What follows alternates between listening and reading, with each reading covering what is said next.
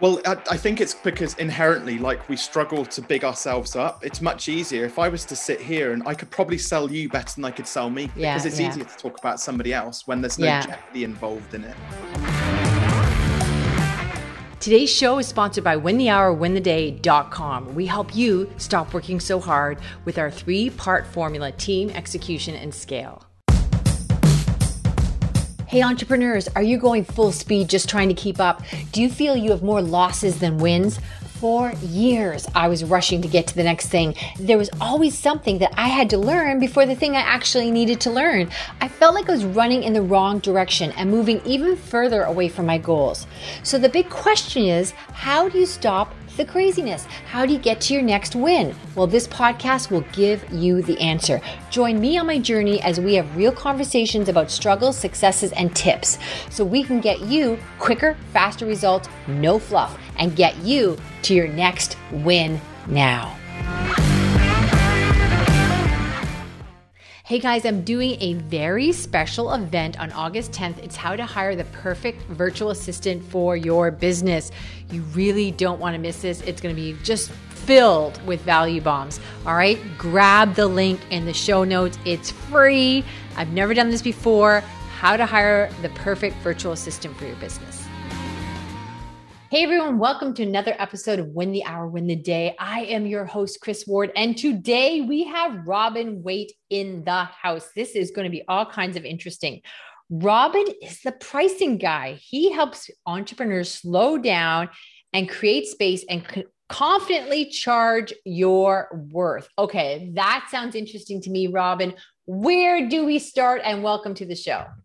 Oh, thank you very much for having me, Chris. I'm super excited to be here today. And yeah, where do we start? Well, I'll leave that down to you. What questions do you have for me?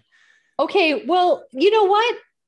We just always assume, like, I don't even really, when you start your own business, you look at the ceiling and squint your eyes and say, oh, how much do I think I can get away with charging for this, right?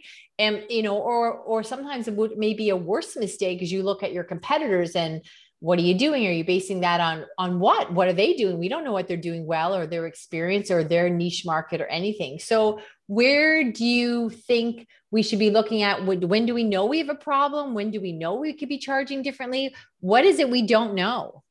Well, you're on the money, if you'll excuse the pun, like straight away, because the biggest mistake people make is they do look at their competition. And like the reality is, if you've got like 5 of your competitors out there charging like similar amounts, and so you decide, oh, well, that's what I'm going to charge because it works for them, it might work for me. Economically, when you look at it, you know, in terms of the finances, it probably doesn't actually stack up for your business. So I actually go back like a step from that and suggest to people, well, actually what you need to do is look at your goals for your business. So let's say, for example, you wanted to earn $100,000 a year and your widgets that you sell are $1,000, or the service which you provide costs $1,000. And you divide the two between each other. Well, do you have the capacity to work with 100 clients? Could you support them? And so you'll either get the, hell yes, we can do that, absolutely. Or we'll get the, whoa, no, that's 100 clients. That's just ridiculous. How do I get 100 clients? How do I service 100 clients? So we know at that point that $1,000 is not going to work. And so what you then need to do, let's say, for example, if your capacity is only, say, 20 clients, well, you need to be creating a product that where you can, the value is worth $5,000 or more. Otherwise, just economically, it's not going to stack up for your business. So we go goal focused first. We do a couple of very simple calculations, and then we start to sort of unpack it from there. And yes, we might look at our competition, but we don't. The mistake is assuming that they're doing it correctly, because invariably they're not.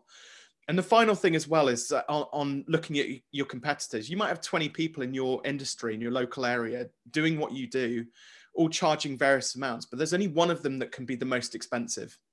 And my view is that typically when you look at the one who is the most expensive, they've normally got the most 5-star reviews on Google. They normally have tons of referrals from existing clients. They're normally the first person that somebody mentions locally when somebody says, hey, do you know a web designer? Oh, you should go and speak to these guys, but they're expensive. Then they're normally top of the pile, and they've been around for the longest. They've got the best reputation. But the clue is that they've been around for a long time. They've got the reviews. They're the most expensive, and yet they still get clients. So I'm kind of like, well, provided you've got the skills and you can get the desired outcomes and results for your clients, why should you not be the most expensive in your niche? Okay. So you've given me a lot to think about. So right off the bat, I would say, I can't speak for all entrepreneurs. I'll say I would assume I started at the wrong end. And I would think most do though, because most think, what can I charge? What do I think I'm worth? Versus you're saying it's a math problem. What do you need to bring in? Which kind of makes sense because it's sort of like if when you first leave home or you whatever, you say, okay, I'm gonna pay rent here. So how much do I have to make? How many hours or what kind of job do I have to get? How many hours am I gonna? How much am I going to get paid per hour at that job? How many hours do I put in to cover rent? So we work backwards in the early stages of our life. And that's what you're saying we should be doing as an entrepreneur. Like, okay, what's your financial goal? And then you make sure that you create a package or a service or something that fulfills that financial need. 100%. Absolutely. Okay. And I'd like to say it's that simple, but this will be a really short podcast, Chris, if we go down that route. But the reality is as well, like most service-based business owners. So if you're thinking about web designers, freelancers, consultants, and people like that, they will actually start off charging time for money, exactly like you've just said. It's the other way around, rather than it being a job. Well, they kind of create a job for themselves. So they charge out of $50 an hour, or $100 an hour, or something like that. Now, what I've also noticed, I mean, I've worked with hundreds of business owners and looked at lots of different sort of studies around sort of, the average consultant typically works only 4 to 5 days a month. And you think if they're charging an hourly rate or day rate, they've got to earn all of their income in just 4 to 5 days work. Now, most consultants, when they work out their hourly rate, they work it out based on 20 days a month, which is or 21 and a half days or however much it works out a month that they work for. So where did the other 15 days go? Like, what's that all about? Well, the reality is like most business owners still need to go to networking, do marketing, do sales meetings, write reports, do their accounts, like all of the other business functions still need to happen and wrap around the actual paid work to fulfillment. Yes. So when you think about it, it's not just about the time which that consultant or freelancer is selling. There's two other really major constituent parts which go into making up how much they should charge. So, and it's a rule of 3. So we have our hourly rate, our time. That's important. That needs to be paid for. The second one is intellectual property.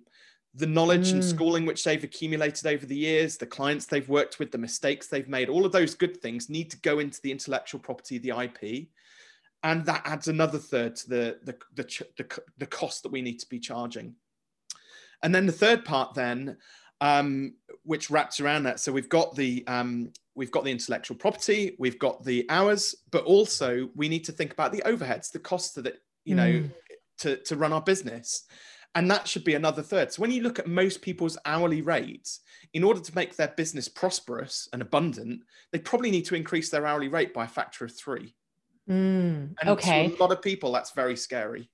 Yes. So, all right. I also too, there's always a lot of pre and post work I talk about as well. We're very passionate about decreasing that for people. So, and I think you touched on a really important point. Like I spend an insane amount over the years and still do on education and learning. And it's unbelievable. Like I can't even say some of the numbers out loud, but what I would say to you is, then sometimes I think I'm not sure I'm articulating that well enough to my clients of, do you know what a discount, what I'm teaching right now, I paid so much more than you're paying me to learn. Like I paid a lot to get that, to give that to you. Right.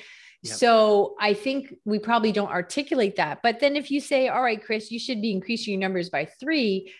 How do you know then when you go, all right, I have crossed over into insanity, and like, how do you recognize the signs of it's too much for the marketplace, or I'm not confident enough to sell it, or what's the warning signs? So as a good, again, rule of thumb, like a good conversion rate for a service client business is somewhere between about 1 in 5 and 1 in 3. So we'll round those numbers. We'll call it 20 to 40%. Okay. So when I speak to a lot of business owners, and I say, what's your conversion rate? They wear it like a badge of honor. My conversion rate's like 80, 90%. It's really good. I'm a really good salesperson. The first question I throw back to them is like, cool. So if we double your rate, because you're such a good salesperson, you could still keep that conversion rate the same. And they always go, oh no, couldn't possibly, that's ridiculous. Nobody will pay that much. So all of the core beliefs, the mindset, and the confidence starts to come out and ooze out of their head. And it's all based around pricing and the money blueprint, which they inherited when they're younger, which we can probably go into a bit later if you want to, or not, doesn't matter. Yeah. But so straight away, we know that the conversion rate is a good, and by the way, the reason why it's 1 in 5 and 1 in 3. So Google did a really great white paper years ago, which they've updated, several times now, based on their gazillion bits of data, that 3 really important numbers. So they worked out 70, 10, 2. Actually, it comes from the age old of like cold calling, 70 calls, 10 appointments, 2 sales. But they applied that principle to service client businesses and their conversion rates through their websites and through call booking systems and things like that, through data which they were collecting through various CRMs they've got access to. And they worked out actually for most modern businesses, 70, 10, 2 is still appropriate. So where it comes from, 70 conversations that we start leads to 10 consultations, which ultimately leads to 2 sales, 1 in 5, 10 to 2, 1 in 5 to 1 in 3 sales. And I always use that as a rough benchmark. So what we want to do is we want to increase our prices. So it artificially decreases our conversion rate down into that sweet spot. And now we've got like a barometer. So if we're still closing more than 1 in, that 1 in 3, well, we probably got bandwidth to increase our prices a little bit more. If we start to fall below 1 in 5, well, something's going wrong here. And maybe we are too expensive. Maybe we are pushing the pricing too much. But price has this bandwidth, and this is what most people don't see. So they will see, hey, I'm going to sell this widget for $1,000, and people put it in, they make it binary. It's either too cheap or it's too expensive. We can't afford it, or but that's just based on one person, one straw poll of one person. So, but bandwidth has, like, take something like coaching, for example. Well, coaching, the pricing bandwidth on coaching is free, i.e. YouTube, if you know what to search for, right the way up to somebody like Tony Robbins, who charges 7 figures a year to work one-to-one with a client. Most people, though, are in the lower end of the spectrum because their money blueprint tells them that they're not worth it. I am not worth it. Therefore, I'll put my prices in the cheaper end. So where things are really cheap, it's massively competitive. Okay, so imagine there's this, we've got the bandwidth from free to Tony Robbins, and we've got this line, which kind of this arc, which comes from, left to right down. The higher up you are up there, the more competition there is. So the more expensive you get, the less competition there is, because there's only really one Tony Robbins, unless he's got like a clone. Okay. So let me jump in now. I have to tell you, full disclosure, there is like dyslexia for reading. I don't know what it is I have with math, but it's a medical condition. Okay. Once I have fingers and toes, and sometimes I can fudge and add those up, but lots of times I can't. So bear with me. Could people then argue, if you say the 70-10-2 rule, meaning 70 calls, 10 appointments, 2 sales, and you say, Chris, increase your prices because your conversions are too high, means you're charging too low. Yeah. Then could I say, but you know what? The amount of work it would take me to get those other 70 calls, it's more lucrative to have my prices being lower than to double my work and be increasing factors of 70. Yeah. Well, here's something to ponder. So if you take on too many clients, it can actually be quite destructive in your business, because too many of something does quite often lead to problems starting to kind of erupt. So, yes. So think about it this way. Well, I'll give you an example. So again, apologies because there's more numbers involved, but hopefully. So everybody out there can do math better than me. I assure you, I am at the bottom of the barrel. So if I don't get it, it's okay. They will. All right. Good. Excellent. But there's a punchline to this story, actually. So when back in I used to run a marketing agency way back in the day, before I started the coaching practice. And so we used to do web design and branding. And one of the products which we used to do was like a follow-on product to the websites, website hosting. Okay. It's something which everybody buys and uses these days. Every service provider has a website. So we used to charge just £10 a month for our website support and hosting. This was 15 years ago. And that was competitive. That was what everybody else was charging. We hit the 2008 financial crisis, and all of our competition, it was like a race to the bottom. We need to go cheap to get all of the clients to secure money. Okay. And I thought, if everybody does that, nobody wins, because none of us, like, we're charging that. We're not making enough money here. It didn't make sense. So I trusted my intuition, had an argument with my business partner because he was like, oh, I don't want to put the prices up. But we 5x'd our price of our hosting. So we went from £10 a month to £50 a month. So there was 3 really interesting things which happened here. The first and obvious one was we lost some clients because we were more expensive than the competition. So we lost, out of 120 clients, we lost 40% of them, right? So about a third. So that was a bit of a disaster. My business partner did the international sign of distress several times. Yeah, hopping up and down on one foot. Okay. Yeah. And pointing aggressively at you. Okay. That's it. Yeah. So we had a lot of that.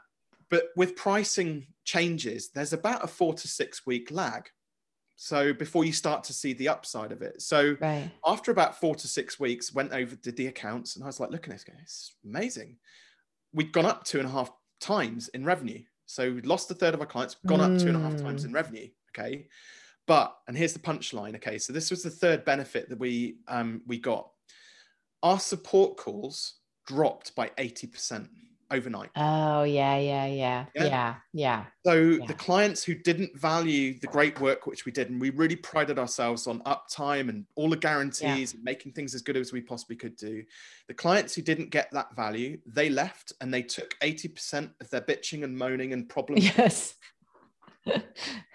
No, that is true. I remember that in the really infancy stage of my business, and upping your prices and getting rid of, I can't think of a nicer thing to say, the riffraff and the people that all of a sudden you realize, oh, I think I'm paying them to work for them, right? Like this is the opposite. So you're right. Okay. That is fantastically interesting. Okay. And I followed the math, boys and girls. So we're doing really good. Excellent. Okay. Another thing you talk about, which I'm in agreement on this. And I totally, although you did spin it differently than I had said before, I have never been a fan of an hourly rate. There's very few things that I would pay an hourly rate for. And I train people not to charge for an hourly rate, like my marketing clients or whatever, right? Because also, I guess to me, the scenario was I had a client who was a photographer, and she was doing a really important shoot, and it was outside. And what happened is it started to rain, and she wanted to do right by these clients and make sure that they got every single thing they wanted. So they stood under a tree for 20 minutes, and it's raining and it's misty, but she's having to carry on conversations. She's doing all this stuff. And, she's being engaged with them, and the summer rain, it was quite, fun and stuff. And then when the rain stopped, she went out and she got the extra shots she wanted, and she was the hero of the day. And that's great. But had she been charging an hourly rate instead of a project rate, she would have looked like she's just running the clock. Right. Yeah. So it works against you. So I always think, that is a real problem. But you talked about, and I don't know if I'm stealing your thunder, you'll expand on this, is that when you're charging somebody for an hourly rate, which is something I never thought about, you are paying more for inexperience. Yeah. So if you take something like, well, I use the analogy, like same from my background, web design, for example. So imagine you've got person number 1 comes along and they say, right, Chris, you're in the market for a website. I can build you a website. We get on okay. And you say yes. And what we agreed to is say 20 hours and to build this website, and I'm going to charge you $50 an hour. And you're like, okay, well, $1,000, that feels reasonable. Yeah. What this person forgot to tell you was that, they'd only just started. They don't really get great results. They haven't really got any commercial experience, but they have a good go at coding up this website. And because they've taken on too many clients at too low a rate now, because everybody's saying yes to them because they're cheaper than the competition, right? They don't show up with any work for 3 months. You're like, where's my website? And they not only that, but it hasn't got the blog or the shopping cart on it, which you asked for. And you're just like, this isn't great. So the person says, well, listen, Chris, I can add those on for you, definitely. But it's going to take another 10 hours and you've got to pay for it. I thought we'd agreed I was going to. So you can set straight away. I mean, most people are ethical, moral, upstanding human beings, and they wouldn't just bolt on another 10 hours and expect the client to pay for it. But even if they don't add it on, now you're annoyed, the supplier, the web designer is getting annoyed. It just doesn't add up, right? Yeah. So second person comes along, right? Emma, she's a website guru. She's been doing this for years. She doesn't know what Robin and Chris know about pricing though. So she's still charging hourly rate, but she knocks out this website in 3 days. It only takes her 10 hours of billable time. So it's only $500. So it's like, hang on, Emma's better. And yet she's getting paid a third of the price of this inexperienced, hack who took my money. Right. Yeah. So those are the first two, but there's a third guy. Right. Okay. So Steve comes along. website ninja. He's the best, right? He says, listen, I can turn this out for you this afternoon. I reckon in the first 30 days, we can get you up to producing 5 to 10 really solid leads a week for your business. What's that going to mean for you? Well, it means that if your average client's worth X, we can generate Y's worth of revenue. How does that sound? Right. And you're thinking, yeah, this sounds pretty kick-ass actually. And I'm in a hurry. I want to get this thing done. And then he says, afterwards, he says, listen, I know you're a bit worried because you've heard that I'm expensive, but one of the things I do is if I can't get you those leads in 30 days, I'll refund you all the money and I'll pay you $1,000 for wasting your time. You're like, hooked. That's right. This guy knows what he's talking about. He's confident. Chris, ask me how much this guy charges. How much does he charge? His website's a 10K. Right. You know, right. So he's 10 times the price of Emma and the other guy, the hack ripoff. But he's got those guarantees in place. He understands commercially what it means to have a website built that's going to generate leads for your business and grow it. You know, and like 10K may seem expensive, but hey, he's got this guarantee. So not only that, I'll earn $1,000 if he doesn't do what he says, and I can go and spend it with Emma, who was pretty good anyway. Yeah. And you know what? You brought up a lot of really good points because I think of it from a consumer's point of view, but you brought it back again to us charging for our services. So, you know, that's the end of the day is we're undercharging the more experience you get. But I've never liked the hourly thing too, because I also too, I don't care how good of a human being you are. At some point it innately kicks in that you think, are they working as fast as they could be working? Like if they, you know, if they're charging me by the hour, they're going to have a different momentum than if they're charging me by the project. Right. And I also think it just makes you feel safer as a consumer because you realize here's what it's cost and the things that happen along the way, you're going to take care of because we've agreed upon the price. Right. So that is really awesome. Okay. That is, I think what you do really well, Robin, is putting it from picking up maybe the same cube we've all been looking at, and you're turning it a different way. And you're like, oh, I thought it looked good from this way, but let's turn it around. It makes even more sense. Okay. 2 very powerful points you made there. What would be, what's another thing that you think we're constantly missing the boat on? Well, I think, I don't know, maybe this is a very British thing, but I think a lot of business owners, like entrepreneurs, like are genuinely like really decent human beings, and they get amazing results for their clients. They love what they do. They like deeply passionate about what they do. But the one thing which is holding them back is the fact that they're too humble. Like, I actually think that really great entrepreneurs should be telling more people about what it is that they do. I know, but let me jump in there. Here's the problem. I'm a marketer. That's my background. And I still do marketing, right? So I just don't put it out there because it gets a little confusing with the marketplace. We have marketing clients, but we're known for the win the hour, win the day platform and all that stuff. Because I really want to create a movement where your business supports your life instead of consuming it. But even as a marketer, marketing other people, I know how to do that. Yet something happens when it's about you, because like I see those coffee shops that will say world's greatest coffee. And you're like, I'm sure you're not, right? Because it's just, you know what I mean? You're in a small town and it doesn't look like the world's greatest coffee. And it kind of reminds me, everyone told me, and I knew better. When I wrote my book, Win the Hour, Win the Day, I know that you're supposed to be talking about this as you do it. And you're supposed to be getting people involved and getting people ready. And okay, I'm on chapter 2. Which cover do you think looks best? But the Chris, the me was always like, I just like showing people what I did. I don't like saying what I'm going to do. Now, when I say I'm going to do something, I almost always do it. People that I told was going to write the book, I came back later and I said, I wrote the book. And they said, I can't believe you did that. And I said, but I said I was going to write it. And they said, yes, everyone says that. Nobody does it. Right. So I mean, when I say what I do. Having said that, I just thought being out there on Facebook, tugging people's sleeves as they walk by and saying, I'm working on a book, right? I just wanted to show up and say, look what I did. It's done. Here it is, which is the worst marketing you could do because nobody knew anything about it. And then I had to really scramble. It was like trying to get the plane off the ground when it could have had a long runway and a great flight. And I had to scurry and make people aware. It was just upside down and backwards. And I just knew it, but I was digging in my toes. I just couldn't be online telling people what I'm working on. I still struggle on that. So it's not even like about being humble. I don't know. It's kind of like school. Well, like show me when the work is done. Don't tell me what you're going to do. Right. So I think that we all get stuck there at some point.